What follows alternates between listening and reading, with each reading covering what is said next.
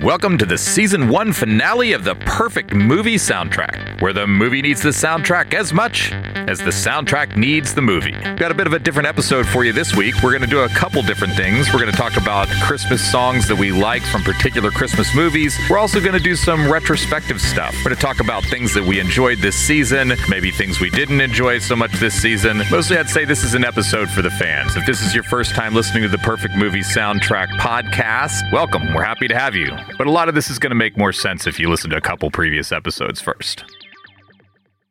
You pick up some holiday shit and you're feeling good and you put your scarf back, you swoop your scarf over your shoulder and you're going out the door with a wreath on your arm and you're like, have a good holiday. Matt lives every minute in a When Harry Met Sally cut scene. It is. That was a very When Harry Met Sally picturesque moment. Oh my God.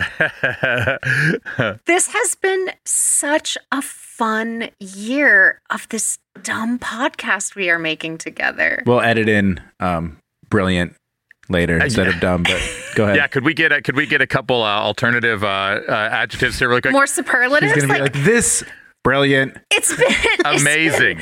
Dumb is fine. Dumb is fun making this groundbreaking, heartbreaking work of staggering genius with you people. Mark it.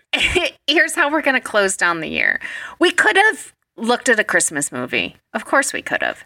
We almost did. None of them have a good enough soundtrack. And this is coming from a Christmas music movie aficionado, we should add. And it's not that my standards are so high that nothing meets them. It's that nothing is varied enough to justify a deep dive. Yeah. So 86 that. And can I also add when we were having this conversation, I realized, holy crap. You're allowed to say shit on the podcast. I wanted to elevate it past dumb. Now we have to keep in the dumb if we want to keep that joke in the edit. But I realized horror movies and Christmas have a lot in common where they both really depend on instrumental music to get your emotions going. Yeah. They really do. It's a different set of emotions, but they're manipulating in the same way, which is like all in good fun. Yes, 100%. And for the same reason that we've never really landed on like the ideal horror soundtrack. Yeah. I just didn't feel like we had like an ideal Christmas soundtrack. So what we're going to do instead is a little kind of back and forth do-si-do of two things. Our favorite holiday movie songs and just a little bit of like, it's the end of season 1. And yay! Not yay because it's over. Yay because, hey, well, this is fun. So is this the office? Is this the office holiday party? It is. It kind of is. That's why I've got this lampshade on my head. I thought this was my hat. I was like, why is Joshua handing out photocopies of his ass? He keeps emailing them to me from his printer scanner. As long as nobody ends up in like an executive's office with the door closed, we'll be in great shape. Well, you're the executive, so. Yeah. Don't slip into our DMs during the podcast. So we're going to talk a little bit about like what our favorite highs and lows of season 1 are, and we'll alternate that with some talk about Christmas movie songs. Mele Kalikimaka is a thing to say on a bright Hawaiian Christmas day. That's the island greeting that we send to you from the land where palm trees sway. I am going to kick us off with a little Christmas song called Mele Kalikimaka is the wise way to say Merry Christmas to you.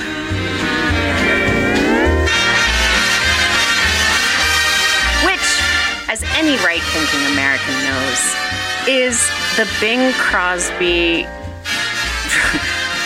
cultural shit show that plays underneath Clark W. Griswold's pool fantasy scene, National Lampoon's Christmas Vacation. I think we should watch it, Joshua. Hit the link. All right.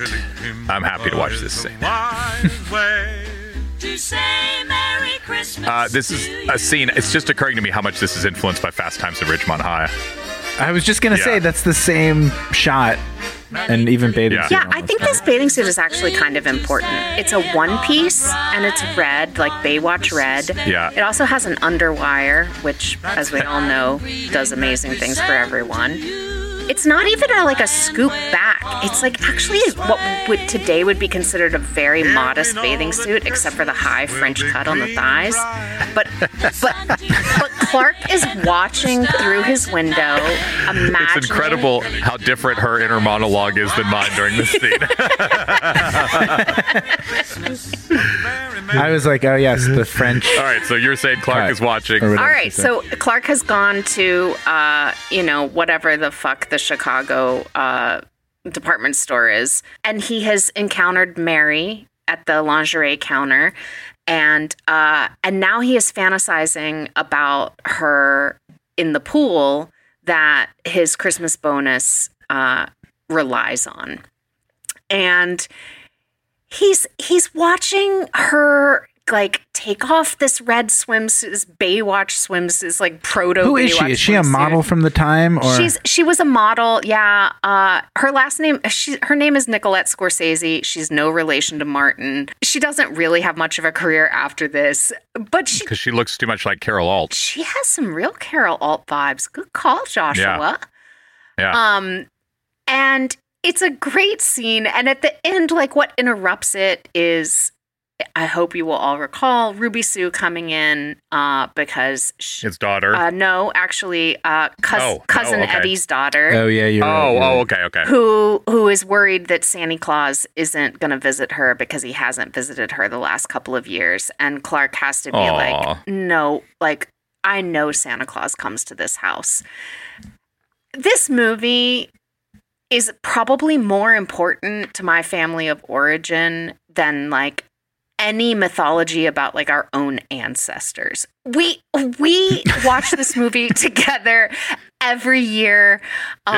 This is starting at what age for you? Your whole life? Oh yeah, no, definitely my whole life. Your earliest Christmas memories are watching this with your family. Yes. And before you were 13, so definitely. Technically illegal. Yeah, I don't even know what year the movie is. I was a kid, but yes, we have been watching this movie every year together. I'm going to guess 89. That's sounds about right. Putting it on the books. Yeah, I was something in the neighborhood of 10, 11 years old when it came out. It is 1989. Yeah. Boom. I just looked and it up. Well done, Nailed Joshua. I could tell Matt was looking it up. And we watch face. it every year. And as the culture has evolved and as the children have grown older, we have increasingly turned to watching it all stoned together, which is a million times better for sure. And we all just sit around and laugh hysterically while we watch this trash movie. And I could recite the whole thing to you. And it's just, to me, it is the heart of Christmas. And Mele Kalikimaka is so fucking problematic. Native Hawaiian doesn't have the same phonemes that English has. So Bing Crosby has this song in 1950, 1949, something like that, middle of the century, where the songwriter has basically just bastardized moving from Merry Christmas step by step into a Hawaiian scare quotes version. And that was popular, right? The Hawaii novelty culture where they were bikinis from Bikini Island. And it's a disaster of a song. But the scene itself is such a departure from the rest of the movie and is so iconic. And the song, I don't know about you guys, but when was the last time you heard that song in any other holiday context? It's not one that your friends are going to put on a playlist. No. So to me, it is up there with the very best moments of a song in a Christmas movie. Wow. I also think it's amazing that National Lampoon's Christmas Vacation became its own thing. And there are very few movies that's a third. Oh, that's a good point. Installment. And this is where everything's an installment. We won't get into, we beat the MCU to death in our last episode. So we won't get into that. But when you're not part of some kind of multi-movie juggernaut, it's very rare when people like a third movie, and then this movie almost feels separate from the first two Vacations. They also change the kids every movie, which is kind of a fun, weird. I mean, we John don't care Hughes move. didn't want to make it. He wasn't into it. He was like, these have become nothing but a Chevy Chase vehicle. I don't want to do it. But he had a short story that he was able to base the script on, and he was like, okay, fine. I will like churn out one more of these for you. You definitely hear this brought up a tenfold times more than European Vacation. Yeah. I mean, as fun as European Vacation is, it's just not as rewatchable as Christmas Vacation. There's something about the story in Christmas Vacation that is so fucking relatable to so many Americans. Well, they gut punch you when like the poor kids are like, we haven't gotten Christmas presents for years. I remember you watch it and you really feel sad. Yeah, it has like these true like you're laughing about moments. like some stupid sex joke and like whatever. Yeah. And then you're like, you get emotional. If you see that as a kid, I mean, that's probably top 5 worst thing that could happen to you, right? Yeah, like you see Harry Potter and you find out his parents are dead and you're like, that's bad, but not quite as bad as that kid I saw and did get any who Christmas hasn't presents. That's woke up with brutal. no Christmas. Yeah, And there are also all these things about Christmas Vacation that, like, as you go through life, almost everybody experiences in one way or another. Like, I remember when my grandmother has Alzheimer's and my family, this is going to be fun. We were caring for her so deeply, and we all loved her so much. And we spent like almost 10 years in that place. Every Christmas in that period, when Aunt Bethany at the end sings the Star Spangled Banner because she's confused about what the right song That to part sing is so is, great. and then says great. "Play ball." We loved it. We loved it. It was such a release to see. Yeah. You know, like there's so many really, the in-laws fighting, the teenagers being annoyed. Yeah. Like it touches on a whole host of from lower to upper middle class American Christmas tropes in a way that is, to my mind, just utterly unmatched. Cousin Eddie and his whole clan always reminds me of that Robert Earl Keen song, "Merry Christmas from the Family." Yeah, that's a classic. That just like there's that wheels offness about it all that I enjoy. Brother Ken brought his kids with him. The 3 from his first wife, Lynn, and the 2 identical twins from his second wife, Marinelle. Of course, he brought his new wife, Kay, who talks all about AA, chain smoking while the stereo plays. Noel, the first Noel.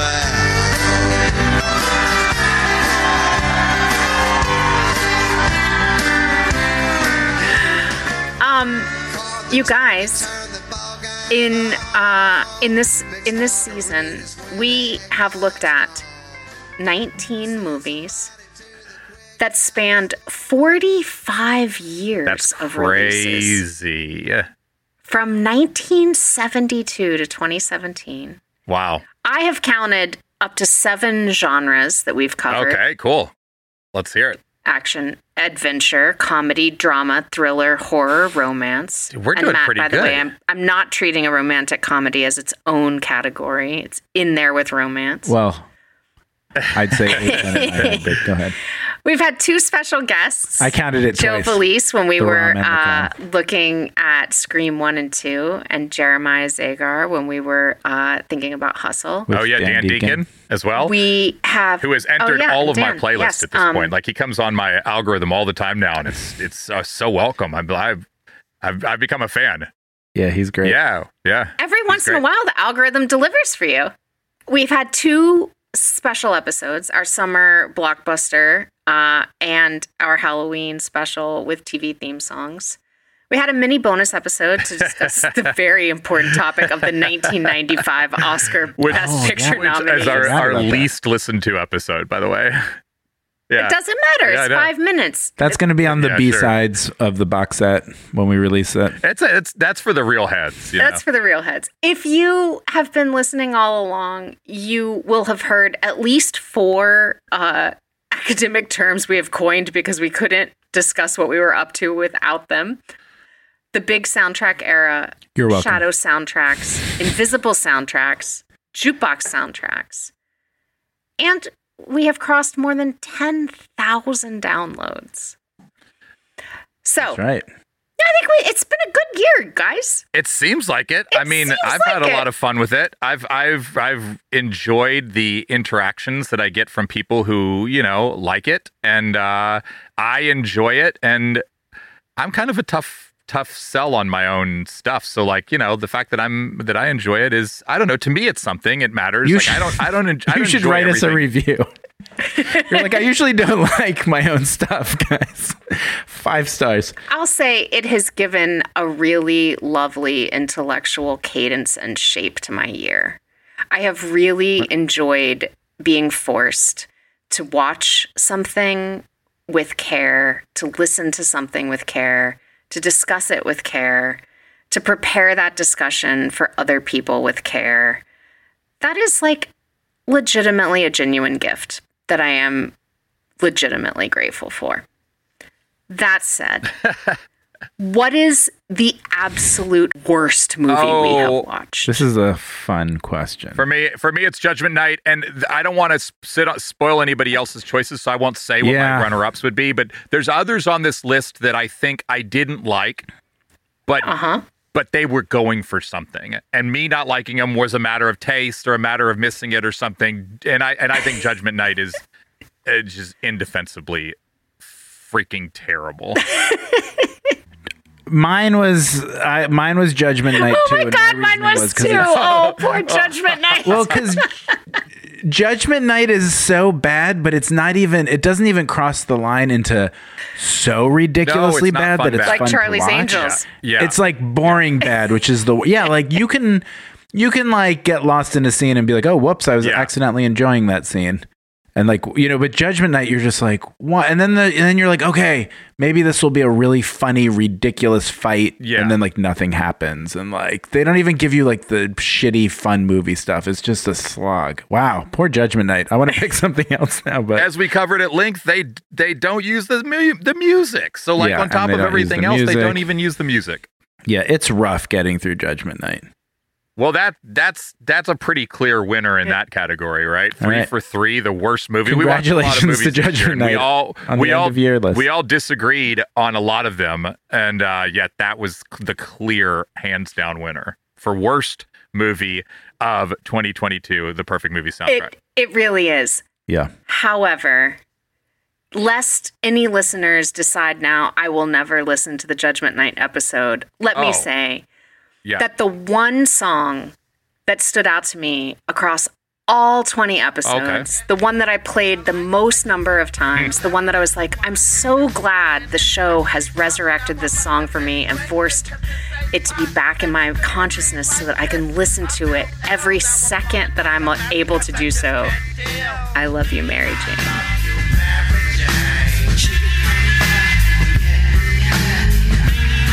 Is hands down for me the song that I probably overdid as a result of our show this year. Okay, so you got the worst and the takeaway song.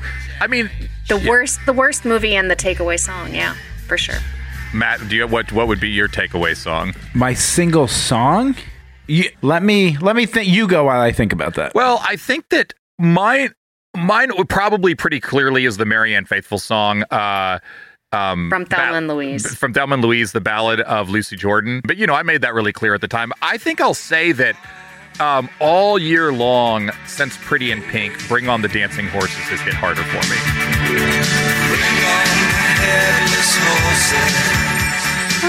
And I've always liked that song, and I like them. It's Echo and the Bunnymen, but it's just for some reason when I hear it now, I have extra resonance with That's it. awesome.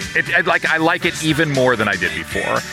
And I guess you know what, I could say that about a number of songs that we've done this year.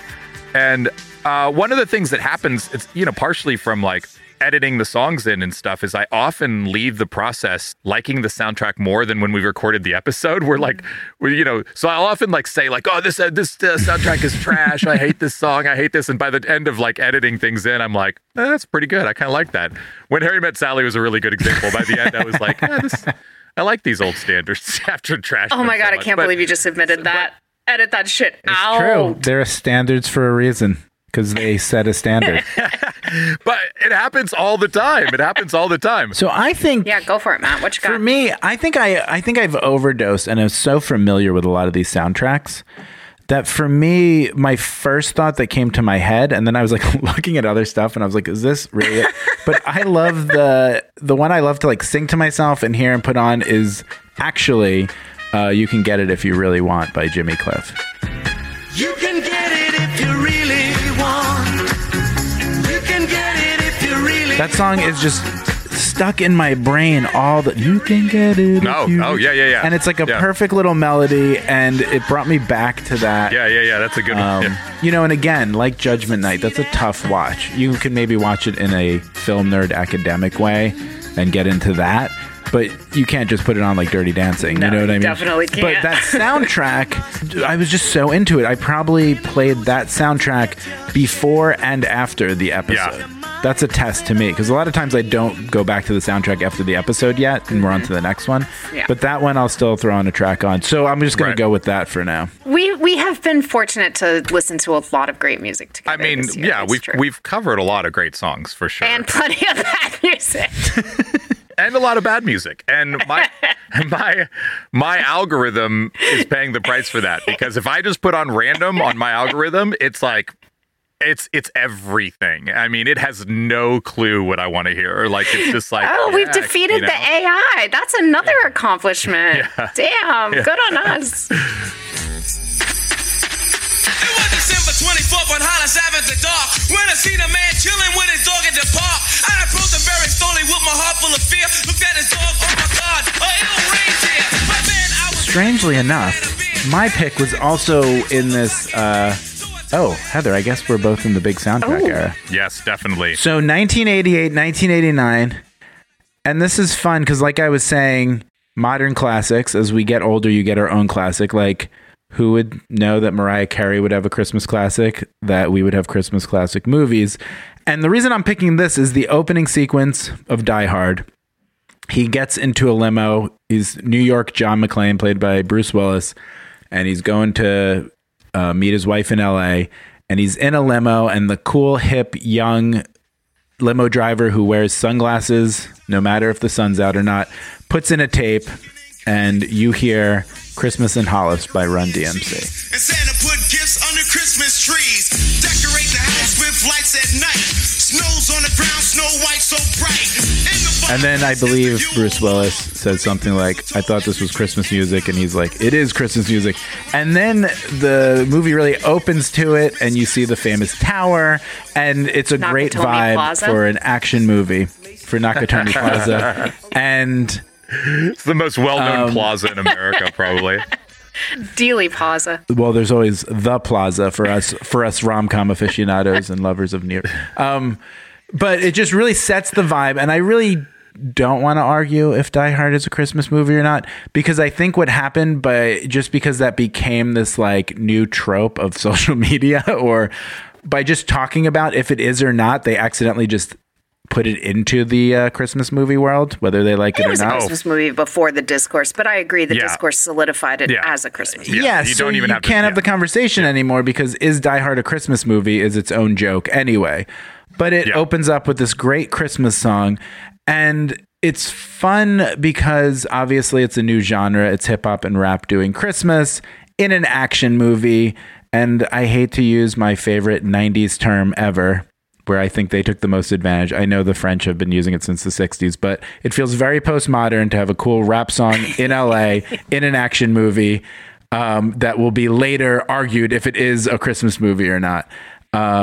And the song is just great. It uses like an old horn sample from, I think, Backdoor Santa from like the 60s song, Clarence Carter's Backdoor Santa. Also, the rendition of Christmas that the story in the song tells is such a joyful version of Christmas. Yeah, and it's definitely about growing up in Queens and Christmas. And it's kind of perfect because John McClane is like, what is this? Right, sure. I'm an old-fashioned guy, but he's also a New York guy, and it's a very New York song coming into L.A. It just fits really well. It's also Run DMC at the absolute peak. The height of their powers. 86 is Raising Hell, 88 Tougher Than Leather. This is like one of the biggest groups in the universe. I mean, people dress like them. People aspire to them. Everybody knows their names. I mean, how many groups, of any musical group of multiple people does everybody know all of the people's names? Not that many. Yeah, it's that and like the Beatles. Right. And what's also where this song came from is this is a very formative album, I've learned, for me and Heather, because we are Christmas music nerds.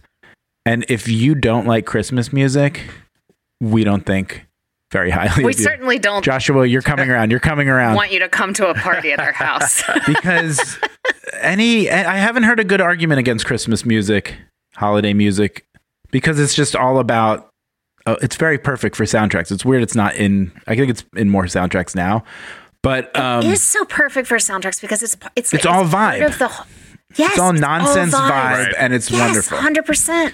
And it's all about resurrecting like this level of surprise in your mix. It is a perfect if you are the youth and you've never had to create a mixtape, a Christmas playlist is a perfect way in. It is like that's a great gateway drug. It is. It's like you have to have some standards. You have to have some classics. You have to have some surprises. You have to have some weirdo ones, like genre crossover moments.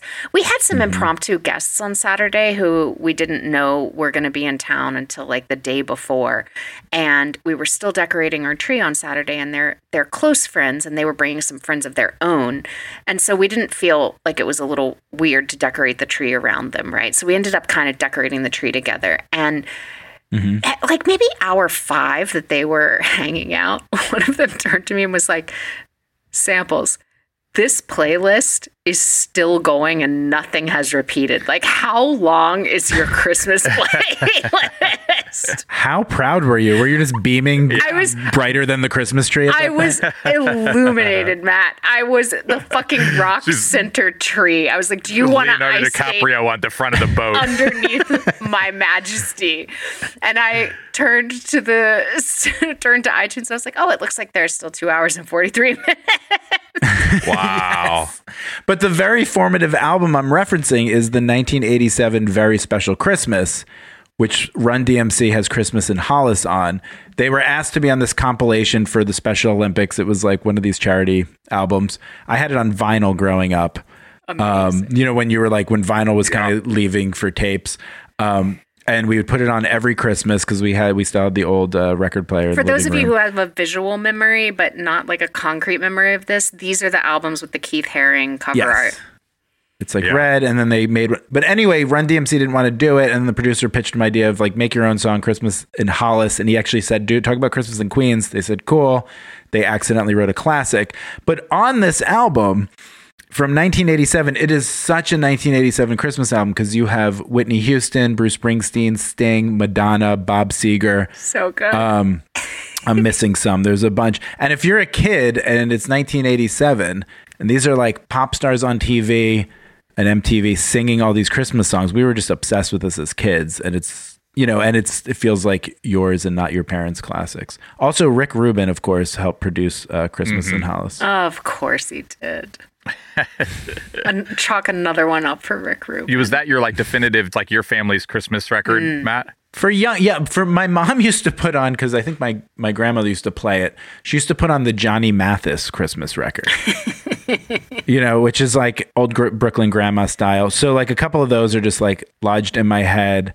Maybe Frank Sinatra, those. But this was the one where we were like, that you owned it. This is the cool one. And then our parents liked it because, there was like Bob Seger and Bruce Springsteen and everyone loves Whitney Houston. So it was like the family jam.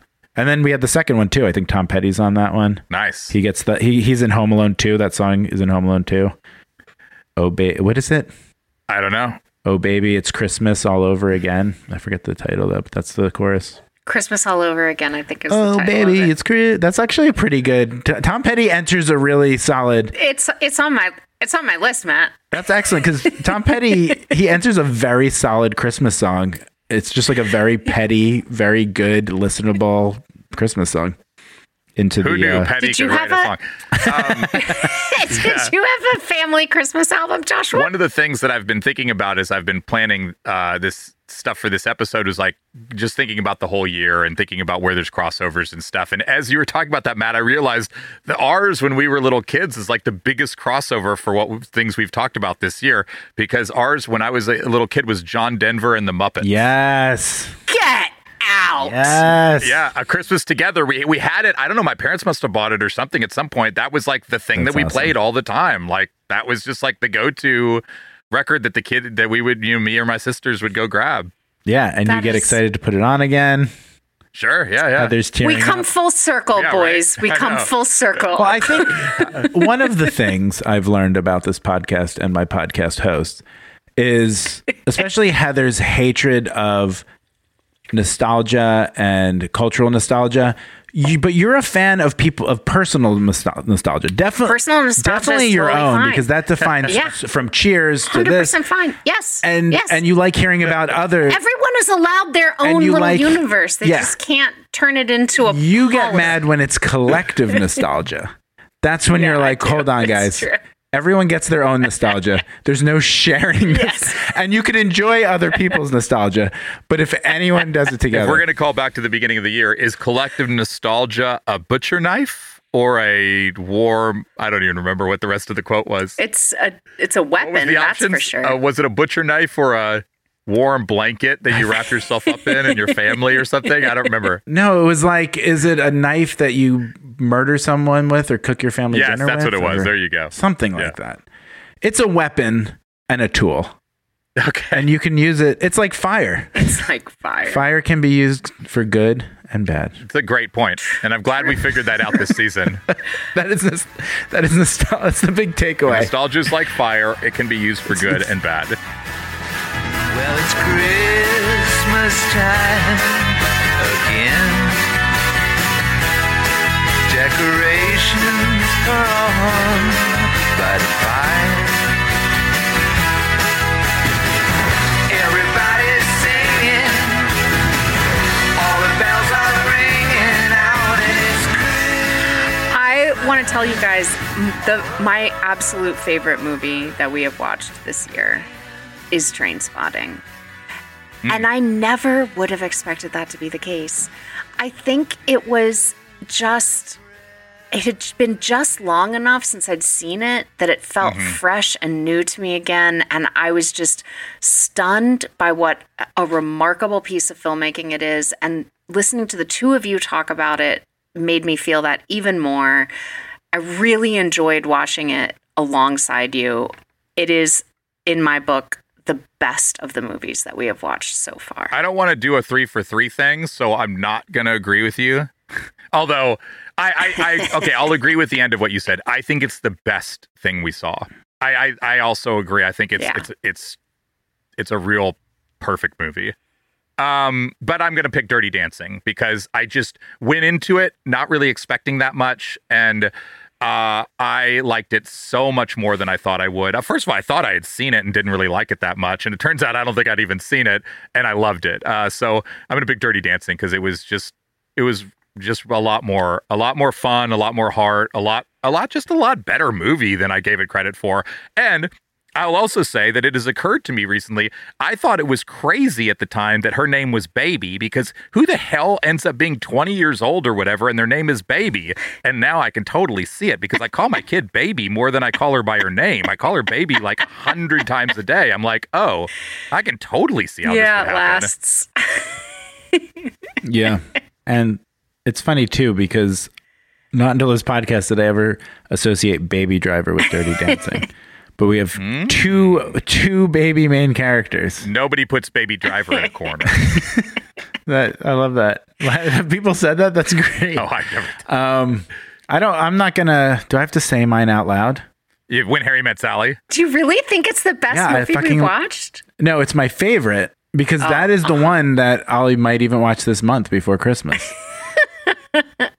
It's the sanitized Woody Allen Rob Reiner unhealthy male relationship with Meg Ryan. That might be her beginning and her peak to me. I don't know. That movie just, but you know, there's probably lots of other things going on that makes that my, Pretty in Pink comfort movie like that you have.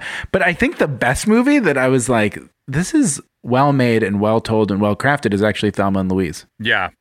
That would be on my short list as well. I always thought Thelma and Louise was cool. And then watching it older, I was thinking it just felt part of the conversation now when people talk about what's the Bechdel rule.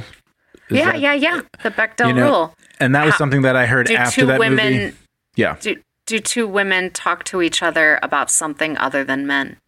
Yeah, in a movie. And just having two women talking, and you see people creating these scenes in TV now and movies because everyone's so aware of it. But Thelma and Louise was right there. And it's just so much fun to watch. It's a really good movie. I hope it grows into more. I hope it grows past its, it's part of like this cultural moment, and everyone knows Thelma and Louise jump off the cliff at the end. Right. It's this like cool Americana feminist road movie, whatever. But I hope it gets. I think it deserves more film credit. I have not. And I know people are Ridley Scott fans, but it still hasn't been put. It has not in there with his other movies, and I think it might be in the future when people watch it more. I hope so. I definitely do not. I do not hear it get brought up in the film nerd conversations. Pretty much ever. Yeah, because film nerds are bros. Yeah, that's it does true, deserve it. You're right. It's a better movie than the culture ultimately gives it credit for. It deserves a little comeback. And it deserves its cultural moment, obviously. Mm-hmm. But then it kind of became a punchline. But there's great lines in it. There's great scenarios. There's just great fun movie making. There's and then the beautiful great characters. Cinematography in it. Mm-hmm. It's funny. It's super adventurous. It's like touching. You might tear up. And then it has fucking crazy explosions in it for no reason. Like when they blow up the oil tanker car thing. It does not have the best soundtrack, though, I will say. Like, wow, that would be my pick for later on in the show when we talk about soundtracks. That was editing the songs in did not make me like the soundtrack more. I have to say, it is the one movie I would pay to give a better soundtrack to. I'm so glad we watched it though, and the soundtrack works in the movie, but you don't want to. And it has a couple of standouts, but it deseres like a balls out soundtrack, and it does not. When they remake it, it'll get a big get a Guardians of the Galaxy level outlay of cash. Oh God, it'll just be like Dolly Parton songs, all the obvious big ones. I was going to try to name like young people whose songs would be in it, but then I realized that nobody I named is going to be under like 35. You can get in. I don't know about Taylor Swift's older stuff. I just know about her pop stuff now because of my daughter. But she used to do country stuff. You throw one of those in there. That's the retro song for the young people. That's all you need. It was Christmas Eve, babe, in the drunk tank. So when you guys were compiling these lists of like legendary Christmas songs, I realized that I don't really have a strong connection to movies and Christmas songs necessarily. I guess, I don't know. Not as strong as you two, which I guess means that, not as strong as the people with the strongest. You're a normal person. Your favorite movie is You're right. Are you going to talk about your favorite movie? My favorite movie is It's a Wonderful Life, and I do lose my shit at the end every single time, and 20 times through. That sounds like a connection to me, Joshua. But the song is Auld Lang Syne. Come to the dark side. We've already talked about that. In what episode did we talk about that one? The best. When Harry Met Sally. When Harry Met Sally, yes. When Harry Met Sally, we talked about that one. So, what else am I going to say about that? In starting to think about, okay, well, like, what am I interested in? I realized that, and this is coming back to the idea of that, like, what the podcast has kind of been for me is that I've really enjoyed the deep dives and the like finding something and like clicking on a link, and then being like, holy shit, she sang the Family Ties theme? Like, that's like been fun, all year long. Or you guys like having these stories that I'm just like, what? At one point, you had the best, I think you were talking about the Family Ties theme. You had the best quote. I forgot what it was, but you said, apparently anything can be interesting if you start looking it up. And you were like, anytime I look things up, it sends me down. And I think it was the family. Who was the woman who sang Family Ties? Denise Williams. And then she protested the Emmys by singing a gospel song. And you were like, apparently anything I touch becomes interesting now. And I was like, that has been happening to me too. So I think that's one of the things that I've enjoyed most, even to the point that things have been the season's gotten a little long lately, with things going on in our lives, and just, we kind of got backed up a little bit, and we kind of been rushing the episodes a little bit more. Not that we didn't take care of a little bit, but things have been a little bit more hectic for us. Pulling back the curtain. I know, but here we are. And then today, I started diving on something, and I was like, oh yeah, this is fun. I enjoy this. Like, I like this part. And so, when you're a hammer, everything's a nail. And so I found a way to talk about Fairy Tale of New York, because it's the greatest Christmas song of all time, in my opinion, by the Pogues.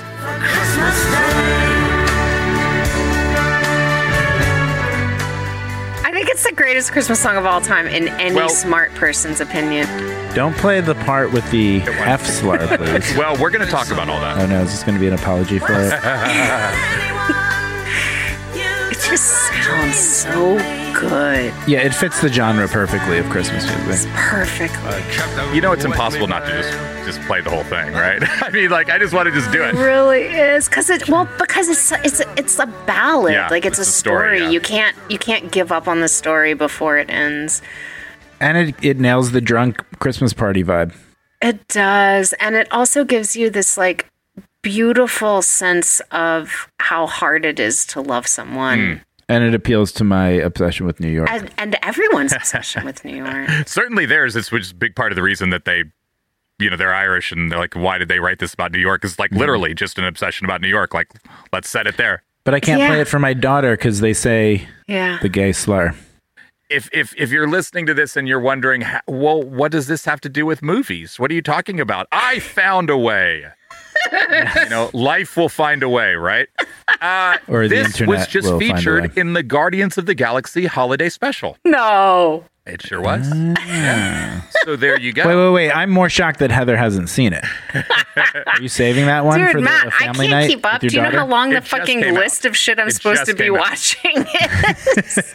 It just came out, and Get cracking. And apparently this one's on it. And I'll say a little bit more about what's interesting about how it appears on there in a little bit. But this is a song that I don't know how big it is in America. I mean, certainly I think people that I know it, but in England it's like the massive. It's the Mariah Carey song. Yeah. All I Want for Christmas Is You. I mean, it's the song that was it was big when it came out. It's gotten bigger every year.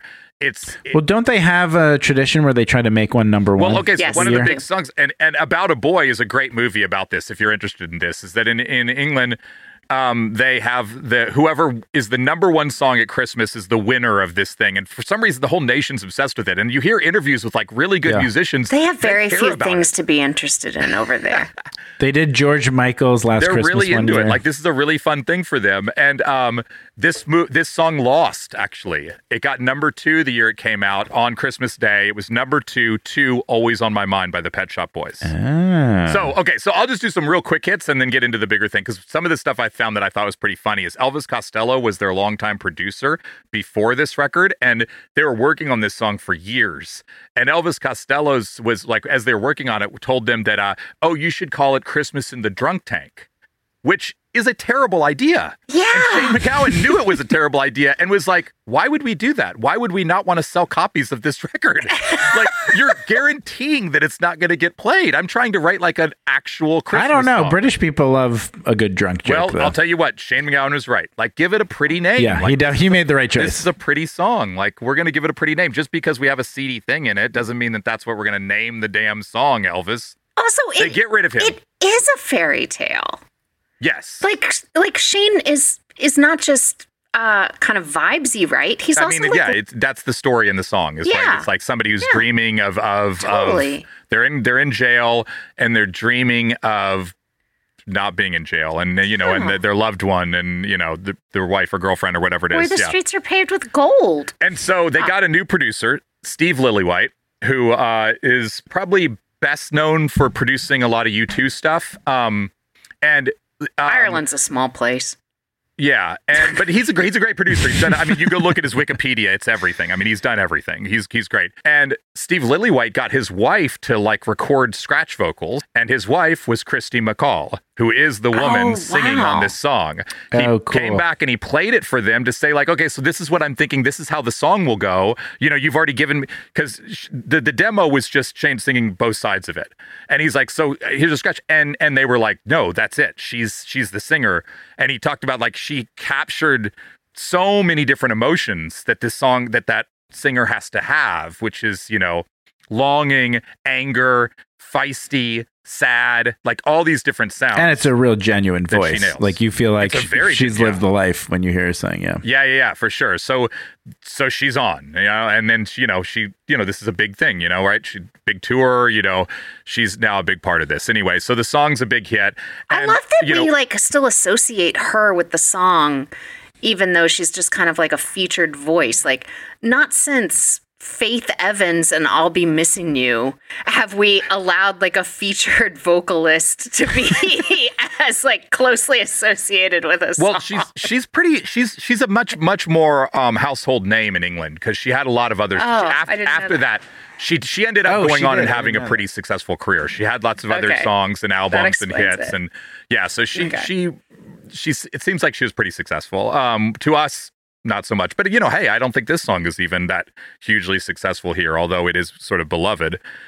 If you don't know this song, you should listen to it, because there's some parts of the song that are a bit controversial, because there's some words that have they're probably never necessarily okay. Because there are homophobic slurs in it. There's a homophobic slur in it. So I'm mad at this one because I really like this song, and I'm like, thanks, guys. Now I can't blast it and hang out. Because then I'm just waiting for them to say that. There's also slut. There's arse. And these are varying degrees. I don't think anybody's really complaining about arse. You're wrong about that. And I will tell you that you're wrong about that. Because this has been an issue in the BBC for 20 years. Well, okay. Auntie BBC might care. This has been like a lifelong or a 20-year, however long debate, 30, 40 years, however long it's been on the BBC. And every couple years it comes up again, to the point that like people, the debate about this song and this aspect of the song has now become the joke about this song. So it's like, is Die Hard a Christmas movie? This has become the thing. Oh, this is the UK version of Is Die Hard a Christmas movie? We're going to do this again? Can we still listen to Fairy Tale? Yeah, we're doing this again, because every 2 years or so, it comes up on the BBC where like somebody's like, we're going to play a version of the song where we bleep it. And then somebody else is like, we're not going to bleep it. Don't bleep it. And like everybody weighs in, you know, like Nick Cave, they did it one year and Nick Cave was like, you've destroyed the whole point of the song. And are you going to play it on the podcast? Well, I don't have to play the whole song, so we don't even have to play that part. But the cop out. Sometimes they've got, when it's been performed live, they've gotten, you know, depending on, you know, what channel they're on, the lyrics have been changed. One of the changes was getting them to, instead of saying arse, to say ass, because apparently that is less offensive. I mean, arse is less offensive than ass here. I would imagine that ass is less offensive than arse there. Yeah. They were like, just say the C word instead, because British people can easily say that. It's the same debate as Huck Finn. It's the question of, you know, are characters in a story representative of the ideas of the people who create the story, or are they allowed to depict the real lives of the world that they're in? I'm a fiction guy, so for me, it's fine. Yeah, but you're comparing. I don't know. I don't trust the Pogues as much as I do Mark Twain. I think it's a case-by-case issue. For me, I'm a fiction guy, and I believe in the fiction of these characters. I believe that this is what these characters would say, and I think that the way they say it in the song is it makes sense. It's the right story. It's meaningful. It's powerful. But you know, hey, look, you know, this is people take different sides, and one of the things that they've done is that the lyrics have been changed in some cases to instead of, you know, dropping the F-bomb, they say, you're cheap and you're haggard. So there's a version for everyone. Pick the one that you like. The version that says you're cheap and you're haggard, which, by the way, is stupid because you've already said you're drunk, so haggard's a waste of a word there. But whatever, okay, they needed a word that rhymed. That's the one that appears in the Guardians of the Galaxy holiday special. Yeah. The point is, one need not deny oneself the melody or the story based on some culture war stuff. You pick your side, you listen to your version, whichever one works for you, you're still going to get a melancholic and yet like deeply moving story of Christmas, which is what all Christmas songs should be able to do.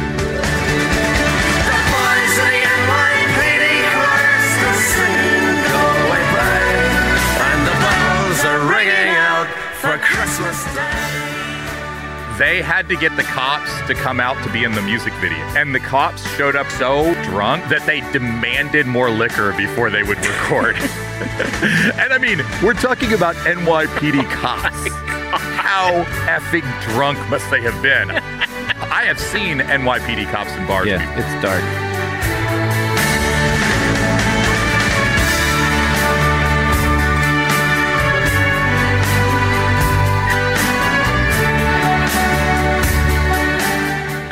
What is your favorite episode of season 1? Favorite episode? Yeah. If you had to recommend an episode to a new listener and say, like, this is the one that really did it for me, what would it be? I don't know that these are great episodes or not, but I'm going to do a tie between American Psycho and Charlie's Angels, and for the same reason for both, because in both of those, there were points that I thought, I don't know if this episode works. For American Psycho was when we were sitting down to record it, and I was like, this soundtrack is not good. Like, what the hell are we going to talk about? And then we ended up, I think, having a really fun episode. That's where the Shadow soundtrack Yeah, and was Charlie's born. Angels, I was like, this movie blows. I know you disagree, Heather, but that's what I feel like. I couldn't stay awake.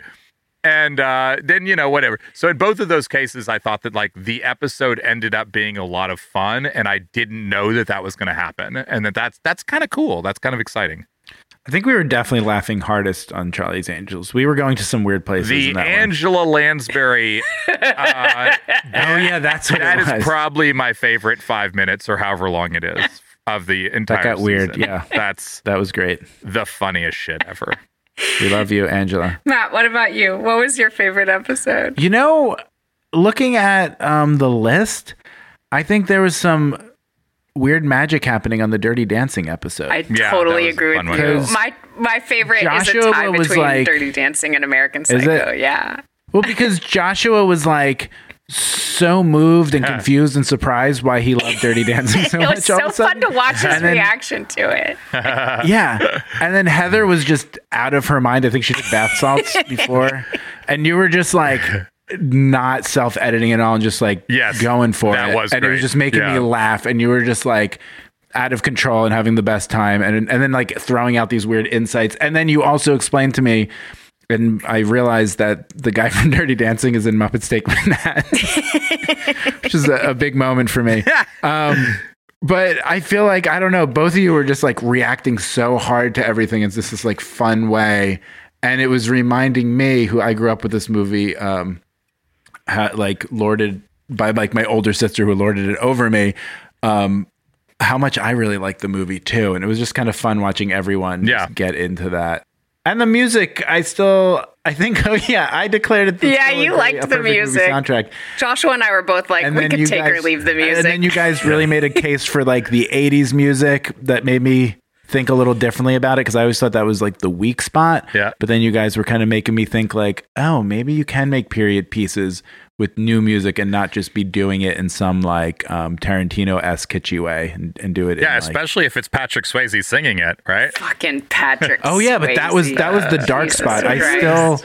still am catching my breath with how viciously Heather was like dehumanizing this dead man. What, we're supposed to just like respect him because he's in the ground? I am still traumatized by that. So Heather, what do you got? For favorite episode? Yeah. No. My question is favorite co-host. You know what? Oh no, don't answer. Yeah, don't answer. Genuinely believe that we are remarkably well balanced. Yes, I agree. It is a pretty solid three-legged stool. Yes, a great stool sample. Sorry, low hanging fruit. Perfect. Perfect. Jesus. fucking Christ. Wait, you didn't say your favorite episode. I loved that Dirty Dancing gave me an excuse to think about this movie that I had grown up with in this very, like it's a girlhood movie, you know? And I had only ever understood it in the terms of my own girlhood. And then to see it again as an adult and think about how complicated it is as a movie and like how much of our respect it deserves artistically, like from a storytelling perspective, from a political perspective, from just like a how do you make art in a capitalist society perspective. Like I really liked thinking about that movie, and I really liked talking about it with the two of you. And then American Psycho was just, I couldn't ever have imagined that I would be able to be interested in that piece of shit movie. I think the kids love it. They do. I They keep do love seeing it. it pop up. The young people, the I know. generation, that's a True. classic for them now. I see people reference it as a straight up great movie all the time, and I'm just Which is, I came around to it a little more I than know you that guys. intellectually now. Yeah, you do. Yeah, I think like you helped me to do that a little bit. Certainly Joshua's story of Dom DeLuise, the fucking Phantom, also helped. And it also helped me to think about what genre the movie was in. Like figuring out, is this a horror movie? Is it a thriller? Is it a comedy? Is it a drama? Also helped me to better understand the movie. And that's the kind of watching experience I would never have if it weren't for the show. I'm not going to sit around on my couch and like turn to my people and be like, what genre do you think this movie is, guys? I definitely do that. Gosh, poor Emily. And Emily's like, shut up, dude. I wouldn't do that. So it was really nice to have an excuse to do that, because I think it helped me think about the movie differently. And the music of that movie is so bananas crazy. Yeah. And it was really fun to listen to such a nonsense fucking soundtrack as that one. Yeah, that was the most insane soundtrack. Plus, like I said, I think that the episode itself is it's one I would recommend to people. Like if someone said to me, okay, you guys have enough episodes now, like where should I start? I might say like American Psycho isn't a bad place. One of our listener friends told me that was the one that was just hitting on all the things that they like about the podcast. They're like, we were having fun, we were enjoying it, we were putting the movie in a new context, we were arguing about it, but then we were also came up with the Shadow soundtrack idea and came up with like a new way to think about soundtracks and had some background fun facts. And they said like that was, you guys are just firing on all pistons in that one. To toot our own. Yeah, horn. it takes a little while to like find your footing in a show. And I think that, you know, more than half of season 1 ended up being after we really found our footing, but not a lot more than half. Like and that American Psycho to me is like one of the episodes in that sort of middle moment when we were first figuring out like, oh, this is how it works. There was definitely moments, I have very distinct moments where I was like, oh, that's good. Yeah, some alchemy started to happen. I crunched the numbers on our top episodes. I haven't looked at this in a while. Per download per day. Okay, so this gets a little complicated because when an episode newly comes out, it gets a lot of downloads, you know? So I'm going with episodes that have been out for at least 90 days in this, because if they've been out less than that, they're just sort of they haven't had a chance to they have a lot. Like right now, Guardians of the Galaxy would be number 1, and it's not going to be number 1. Ultimately, it's just that, you know, the averages work that way. So You never know. I'm pretty confident. So based on the episodes that have been out for a while, you know, so not excluding the last couple, what do you think are the top 5 episodes? Now, this doesn't mean they're the best. It just means they're the most popular. And it also has to do with people's relationship to the soundtrack. Yeah, well, yeah, sure. Probably has a lot to do with searchability and things like that. Well, we had a big battle going on for a while. We had the boomer Gen X. Yeah, you should get a couple of them for sure. Which was The Big Chill versus Romeo and Juliet. Okay, so do you want to go ahead and guess which ones those are? You mean like what rank they are? Yeah, we're doing the top 5. So this is last I shit. checked, but I haven't been up on it. But I think Romeo and Juliet held its place at number 1. Yeah. Stayed there, and then Big Chill at number 2. Right, and that's not just total downloads. That's they're still the king and queen per day. They get the most downloads. Oh, I like Yeah, that they get mine's the most a downloads queen. per day, and Romeo and Juliet is way ahead. Like, you know, the Big Chill's also a very successful one. These two are more successful than any of our other ones. But Romeo and I Juliet, didn't realize the power of Romeo and Juliet. yeah, soundtrack. me neither, man. This soundtrack is popular. It is definitely the far and away number one. Do the two of you believe me now that it was like really Clearly. Yeah. influential? No, it's the numbers bear it out. yeah. Okay. But I didn't know it was that. Okay, so what else is in the top five? I would put Something else that's in the top Pulp 5. Fiction in there. Go ahead, Matt. Pulp Fiction What do is you think? 5, the lowest one. Pulp Fiction is at number 4. Oh, it's at number 4. Okay, Heather, what were you going to say? I was going to say Dirty Dancing. Dirty Dancing is number 5. So all we're missing is number 3. Oh, we're playing Family Feud really effectively, Matt. Let's not pass the other family.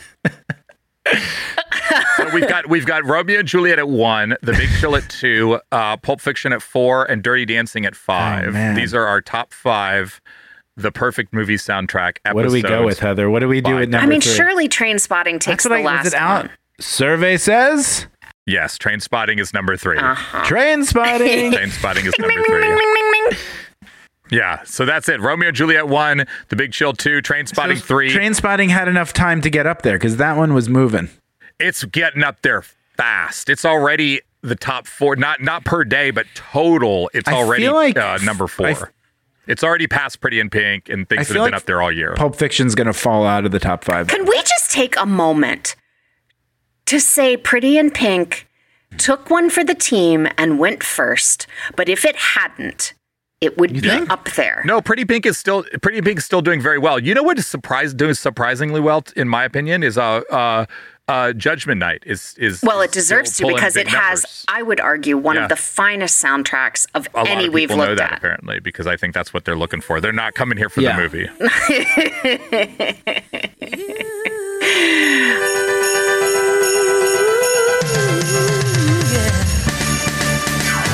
Well, here's a take that I never would have been able to have in the 90s, but I am perfectly capable of having now, which is that All I Want for Christmas Is You deserves every penny of its $3 jillion right. of royalties. How high is it on It's your made all-time it. It's list? arrived. Is it It's arrived as a Christmas Is classic. it a top 10 Christmas song? Is it a top 5 Christmas song? Is it a top 50 Christmas song? Where do you rank it? It's not one of my personal top 10 songs of the season that like really put me in the mood or that I can listen to over and over and over throughout the month.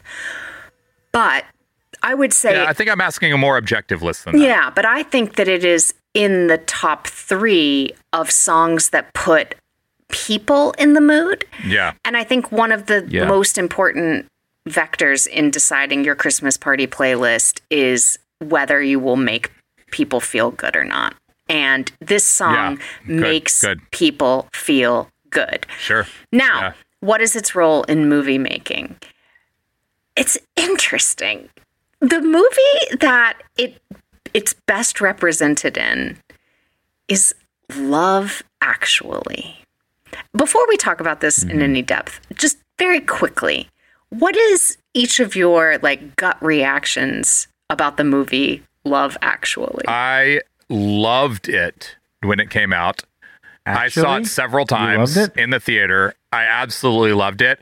And I have seen that everybody now hates it. And so I've kind of been scared to revisit it because I don't want to hate it because I really enjoyed it. And I liked my memory of enjoying it. So I've never revisited it. Okay, Matt? I've only saw it for the first time a few years ago, and it is offensively bad, not just in cultural ways, just in filmmaking ways. It is, and I know Heather loves when we hate stuff, but I remember I've come to terms with I'm a rom-com fan, and I love the old ones. And then the rom-coms started getting out of control. They had jumped the shark. And Love Actually, I remember by the time stuff like Love Actually, I was just like too cool for it. And I was like, never admit you enjoyed all those rom-coms. Go on to college, be cool. And then when I come back, and then I stop watching them. And then I come back to the older ones and I was like, oh, I still like these movies. And someone made a joke about it, and I know it's one of those things you know all the jokes about. And then Emily was like, "You've never seen Love Actually?" And I was like, "Yeah, is it good?" And she's like, "I remember liking it when I saw it." Same with Joshua. And I was like, "Fire it up. It's the holiday season. Let's do this." And I was just like amazed at how much culture had changed kind of thing, and just how cheesy and bad it was. And I was like, I can't believe this. Was everyone just needed a new movie or something around the holidays, and it filled that gap because we didn't have one? Maybe so there's enough famous people in it. perfectly encapsulates. And you know me, I love Harry Met Sally, yes, so I'm like, we know you. I should You be the will audience. you should be the audience. This movie so perfectly encapsulates the early aughts. It's like it's very early aughts. It's just that Bad like shirts. post September 11th halo of like we're still holding on to these like 90s storytelling tropes of intersecting disparate narratives and But it's revved up to like 10 of you can them. fucking Google Love Actually stories character relationships. You can Google image search it, and it'll come up with like all these fucking mind maps and like family trees and genealogies about how all of the like 15 different short stories in the movie intersect with one another. Like it's one of those movies. Right. It's trafficking in that structure that for a while was like Hollywood's go-to way to make But wasn't it? They doubled down though. It's even like more. there are like stories 15 than different usual. stories in Love Actually. Maybe even more than that. wild, yeah. And some of the connections are so tenuous and really like insignificant to the plot or to the like emotional resonance of the movie. And in the beginning, if you'll recall, it starts with a Hugh Grant voiceover.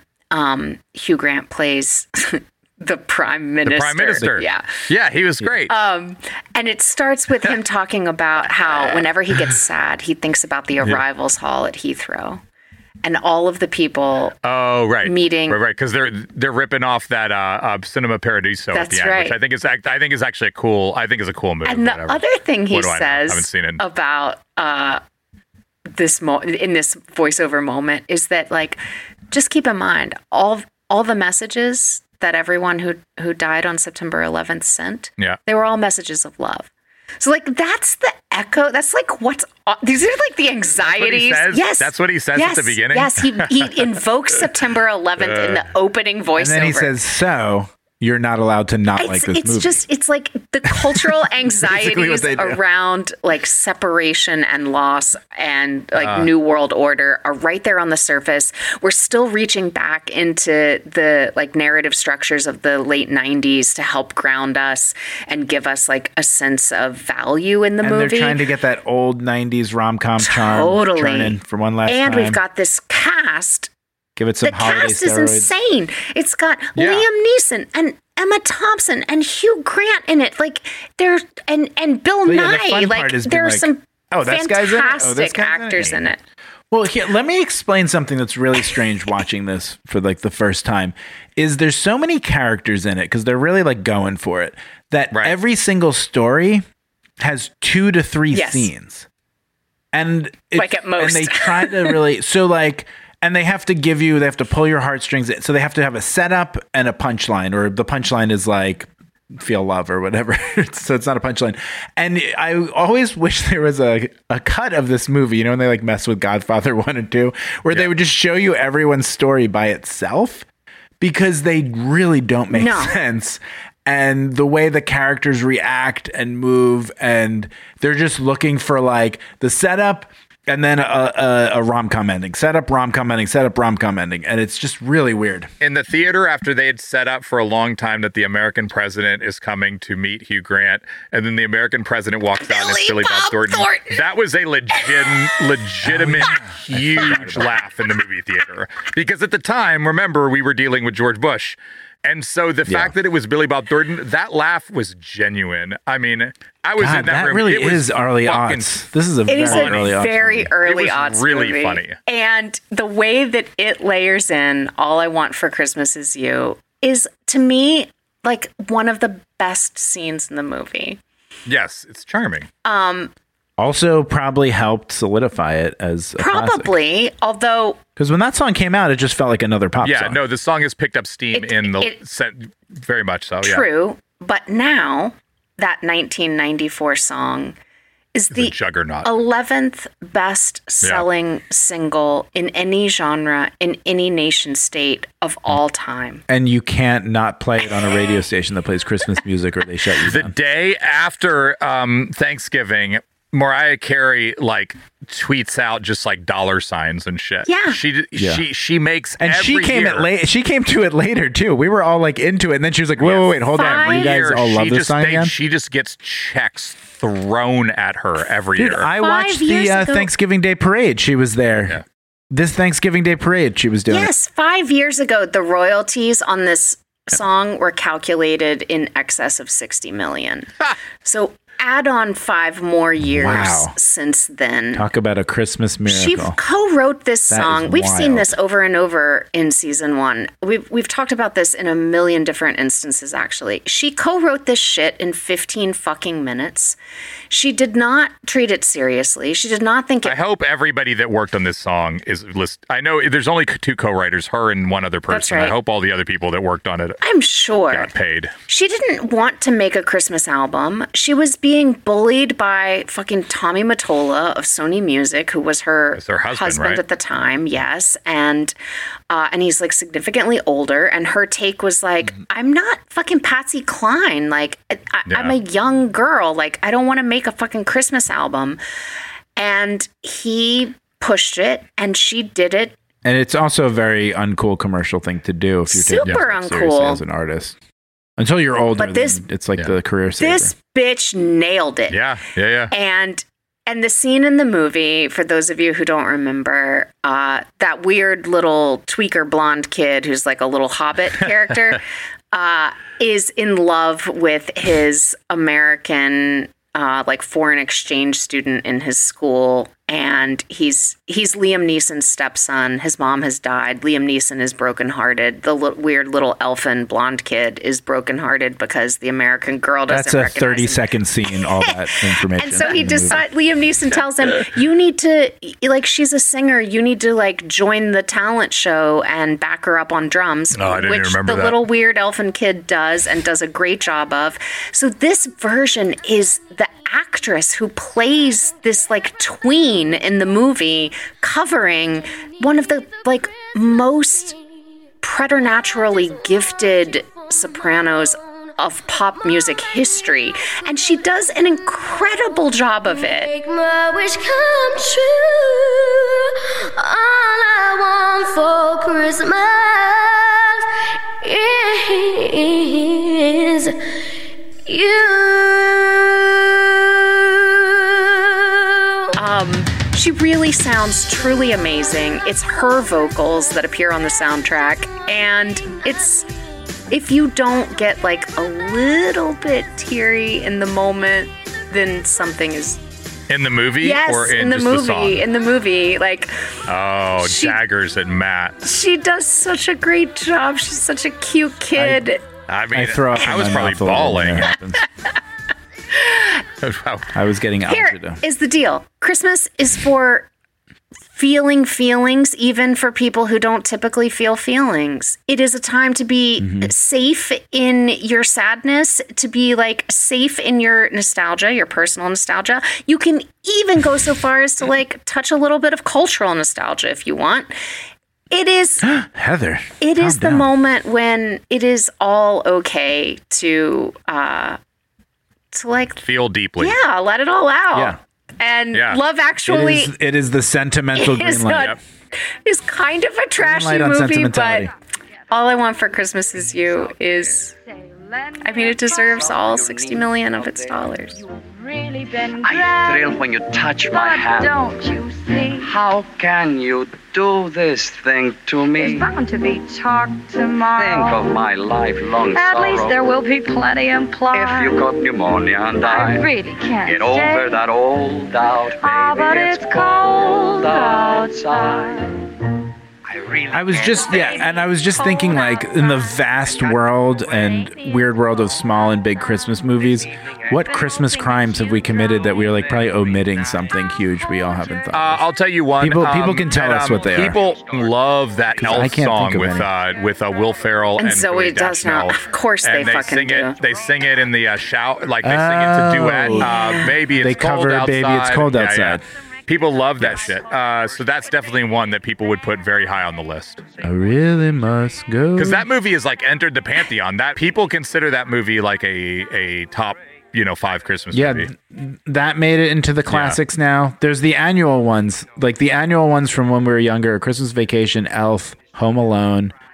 I think those are the big ones that came out. Christmas Story. A Christmas Story, that was a little before then too, right? It's like 84 or something. It's not that old.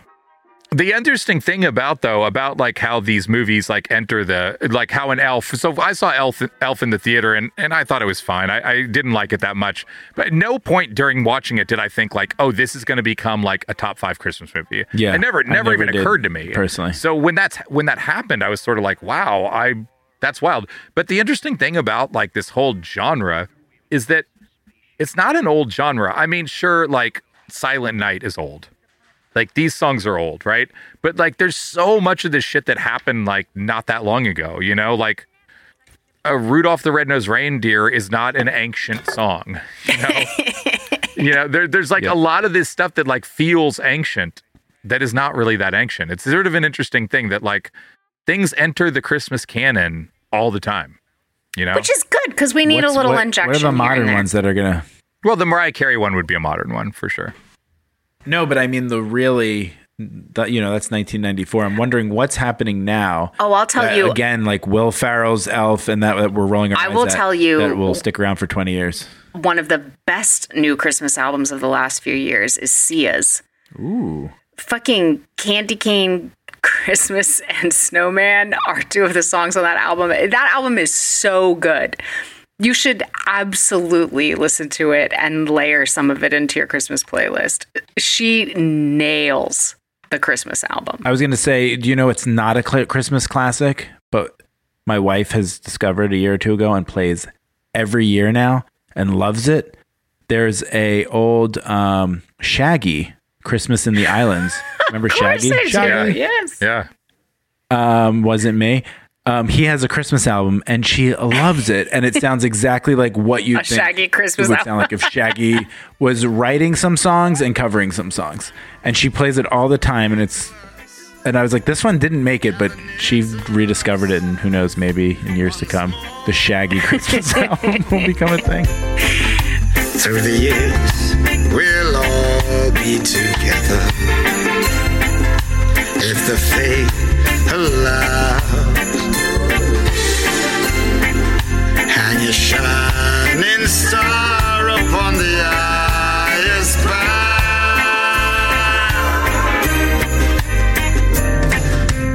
Baby, It's Cold Outside was actually originally written for a movie. What movie? It didn't exist. Ooh, it was written which for one? a movie. Do you want to guess the name of the movie? Is it a movie we know? No, of course not. I mean, I've never heard of it. Maybe somebody has. It's called Neptune's Daughter from 1949. Whoa. I was going to say Barbara Stanwyck's Christmas in Connecticut. No, it wasn't in that. No, but it's interesting because like a lot of these that are like literally classics, like we know really well, they only exist because they were written to be a Christmas song. Like it was literally a task of somebody to like, hey, go write a Christmas song. And they did. And when they achieved it, it's like, oh yeah, no, it enters the canon and it feels like Silent Night or something like that, where it just feels like, no, this has been around forever. And so some of these are movie ones, and I have some of them here. Oh, that's great. So they're written for movies, and that's how they became. For movies. Have Yourself a Merry Little Christmas. Do you know the movie? Oh. No, but I love that is only exists because of the movie. Is it a movie with like Donna Reed in it? You're in the ballpark. Judy Garland sings it, and it's Meet Me in St. Louis. Wait, Donna Reed, Judy Garland is not in the same. I'm realm saying as she's Donna. in the same time period. Same time frame. They're like contemporaries. Okay. Yeah. I just feel like she's more of a legend. Well, I mean, Donna Reed was in It's a Wonderful Life. is me being- Judy Garland apparently was in I'm, Wizard of Oz. Those are pretty good movies. Don't front on It's a Wonderful Life, Matt. I like It's a Wonderful Life. Silver Bells. Silver Bells. Yes, that was for some movie called Lemon Drop, the Lemon Drop Kids, and it's a Bob Hope caper. Oh, I from bet it 1951. is. I like Silver Bells. I Yeah. think Silver Bells is a good song. I've actually seen Bob Hope. I never knew he was the originator. This is a great list, Joshua. This is awesome research. I'm loving this. I don't have a lot of them, but I'm mostly interested in it because I feel like these songs, you're kind of handed them down like they're like evolutionarily important. You know, it's like that they were like sung by Celtic monks or something. Right? You're being handed these like myths, and it's like, no, some of them were literally like USO songs. Yeah, a USO song, or like a Jewish guy who was like the composer. Yeah, like Rudolph the Red-Nosed Reindeer. Irving Berlin wrote like the most Christmas songs ever, and it's like, you know, these guys are just like, okay, it's my job. I got to write this song. Here we go. And they're good at it. That's so great. So Christmas is really just a post-war pop culture Well, effort. there's definitely a big... It seems like it's a lot of late 40s, 50s. And then people in the 60s remembered their parents doing Actually, it starts a little bit earlier than that. In 30s on the radio. So if you... I don't have this list all in front of me, but like really this list starts in the 30s.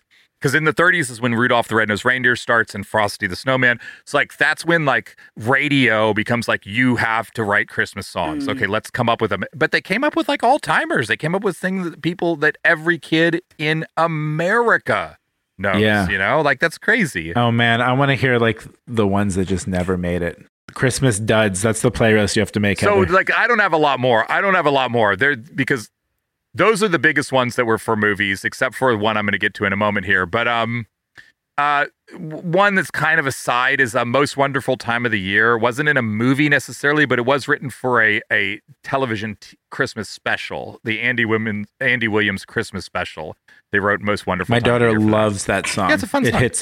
It hits like she like instantly, like, you know, they pick the one she likes, the Mariah Carey one, and then she likes It's the Most Wonderful Time. I associate that one with department stores. I'm like, that's the one that makes me want to buy perfume for my mom. All right, so now I have I have your quiz. Okay. All right, the most famous Christmas song written for a movie. It's White Christmas. Oh, sure. Oh, okay. I would not think of that. My quiz is this, because the White Christmas was written for a movie, right? Here's my quiz. White Christmas was written for A, White Christmas. B, of course it's White Christmas. C, why is this even a quiz? It's White Christmas, you freaking idiot. D, Holiday Inn. Holiday Inn. Matt? White Christmas. No, Heather's got it. White Christmas was written for Holiday Inn, which came out about 15 years or so earlier. I thought it was a Lenny Riefenstahl film. It's just crazy that this song was a big hit in Come on, guys, that was a good joke. Huge hit. And then they had to write a movie to match the song because the song was such a hit. Movie. Yes, the movie was such a hit. Wait, the song that was such a okay? hit. Bing That's Crosby was in White Christmas, and I mean in Holiday Inn, and they're like, we need to do this movie again. It's almost the same movie. Now it's a bit different. It's the MCU of mid-century. It has an inn. So they even use some of the same sets. Oh like they're just like, let's just do it again, and this time we'll just call it White Christmas. And wait, just to back it up, so Holiday Inn was the movie. It had the song White Christmas in it. White Christmas was so powerful. They're like, it just has to be its own movie called White Christmas. 15 years later. That's awesome. Because it was such a giant moneymaker. I don't have the current numbers in front of me of the most best-selling singles of all time, but as of about 7 years ago, this was the number one most selling single in U.S. history. 50 million copies of this single. People love Christmas music. It's not even the best Christmas song. No, although White Christmas is a very good movie. White Christmas, great movie. That song is such a classic. True. Also, we wouldn't have Blue Christmas without White Blue Christmas. Christmas is great. I love Christmas. Yeah, that's probably true. And Blue Christmas is a very good song. Blue Christmas is top 10 Christmas songs. Yeah, that's a great one. Christmas without you, I'll be so blue, just thinking about you.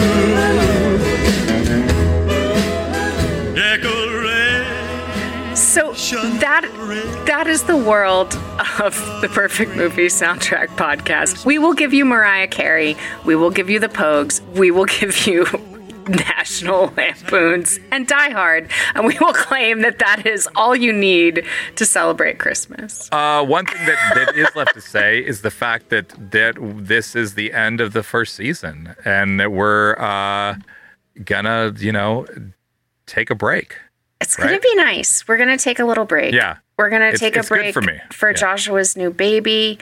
We're going to take a break for everybody to spend some time with their families. And all podcast listeners know that all podcasts take a break this time of year. And you just have to sit through it and listen to some reruns and decide that it's time to go back and re-listen to Judgment Night, or listen to Waiting to Exhale for the first time, because let me tell you, the numbers are low. You guys, Waiting to Exhale, not you guys, Joshua and Matt, you guys listeners, Waiting to Exhale is a good episode. It is an important movie. You should listen to the fucking Babyface album. It is not fucking around. Oh, that was, and you will, you should hear the Mary J. Blige's demo reel. Oh my God, in the episode as well. You really should. But we will be back for season 2. It is a short break. It is not a forever break. And we love to hear all of your movie recommendations, of course. But this really is, if you have one, the best time to send it to us as we prep for the next season. For sure. I mean, and keep in mind the fact that we all had like things in our pocket that we wanted to do. Like, I wanted to do Judgment Night. Heather wanted to do Pretty in Pink. Matt wanted to do When Harry Met Sally. We're going to be looking for suggestions a little bit more. I mean, there's a lot of things we could do, but if one of you wants to hear something particularly bad, that's probably going to influence us a bit. Yeah, for sure. I have 2 people yelling at me that we haven't done singles. Yeah, that's definitely just because it's such a soundtracky Singles is a good one. Also next year, in addition to new movies and new music, of course, we're going to get a website because it's about time. And we think that those of you who have been listening and recommending to your friends and leaving reviews and ratings deserve some prizes for helping us out in that regard. And so we're going to incentivize that a bit. There will be some contests to get some of those ratings and reviews up and to recommend to your friends. And really, we just cannot thank you enough for listening and joining us in year 1 of our show. It has been so much fun for us, and we hope it has been as much fun for you. And that all of your holidays include lots of snuggles on the couch, watching the movies that you love with the people that you most love to watch them with, and running the grooves on your records over and over and over until you can't stand it anymore. And it's finally time to go back to work on January 2nd. Matt? Or listen to the podcast. Well, Matt, so I have a gift for the listeners and for both of you as well. I love gifts. Yes. Okay. So this is a gift. This is an audio. Happy holidays indeed. This is an audio gift that I'm not going to announce what it is. Instead, I'm going to just start playing it, and hopefully my co-host will figure out what it is, and we will go from there. All right. Is this going to take us out? We'll see. I don't know. I think you probably want to react to it. Okay. So it's 1988. Yep. The year of the dragon. The collapse of the Soviet Union. George Bush beats Dukakis. Rihanna's born. This is my brilliant opening to our first attempt at an episode ever, Cocktail. Oh, yeah. Yes. The first McDonald's opens in a communist country. Any guesses on that? Which country? On which country? Yes, the first McDonald's opens in a communist country. Any guesses? In 1988? I'm going to say very on brand. Nope. No. I bet it's the Czech Republic, which would have been then Czechoslovakia. It is Yugoslavia in Belgrade. Then it was communist for one more year, and it was hamburgers for all. Yes, exactly. Because it's the end of the 80s. Oh, and the Iran. Why didn't we release this off? Anyway, so that's what's going on. There's your world context, but it's also 1988, and Cocktail starring Tom Cruise and the illustrious soundtrack comes out. Touchstone Pictures presents Tom Cruise. He's got the style. He's got the look. All right, so my gift to you is that one of the things that will happen over this break is that you will get to hear our lost first episode, which I have been working on in secret. No, you haven't. Last several months. God. Yes. The cocktail, the first episode we ever recorded, the sound quality sucks. We don't have very good focus. We're kind of all over the place, but I've tried to fix that as best I can. The episode will be a bit weird, but I think that everybody can deal with that. And we'll probably enjoy it. There's still great insights in it. There's still fun stuff in it. I mean, we find out about Heather's parents' cult. Yeah. Luckily, you're good at editing now, so you'll make it listenable. I'll tell you what, my goal has been to make it listenable, but my goal has also and it's taken me 9 months. No. I'm not. My goal has also been to let it remain the flawed thing that it is. Oh, that's good. I want it to be a record of the first time we tried to do this. It's a little messy. It's a little weird. But it's fun. It's fun, and it'll give you something to listen to during our break. We'll release it in a couple weeks. That's awesome. Wow, from the vault. Right. It's from the vault. Digging into the vault. Happy holidays, Merry Christmas, everybody. Happy holidays. Happy holidays. I wish I knew the next line. For the final time in 2022, thank you so much for listening. We have really enjoyed making these episodes for you this year. We've enjoyed hearing from you this year, and we're really excited about next year. Like we said, we're going to take a bit of a break, but we'll pump out some stuff for you in the meantime, namely the Lost episode. That first cocktail episode will come to you in a couple weeks, and may put together some other things in the meantime as well. We'll see. If you've enjoyed the podcast this year and you haven't had a chance to give us a rating and a review at your podcast site of choice, we sure would appreciate it. One of the things we'll be doing over the break is a bit of planning. So, hey, if you've got a great idea for us, we'd love to hear it. Of course, your recommendations for soundtracks you'd like to hear us do. But hey, if you know the music supervisor to Sister Act 2, Back in the Habit, let us know. We'd love to have them on. For Heather and Matt, this is Joshua. We'll see you soon.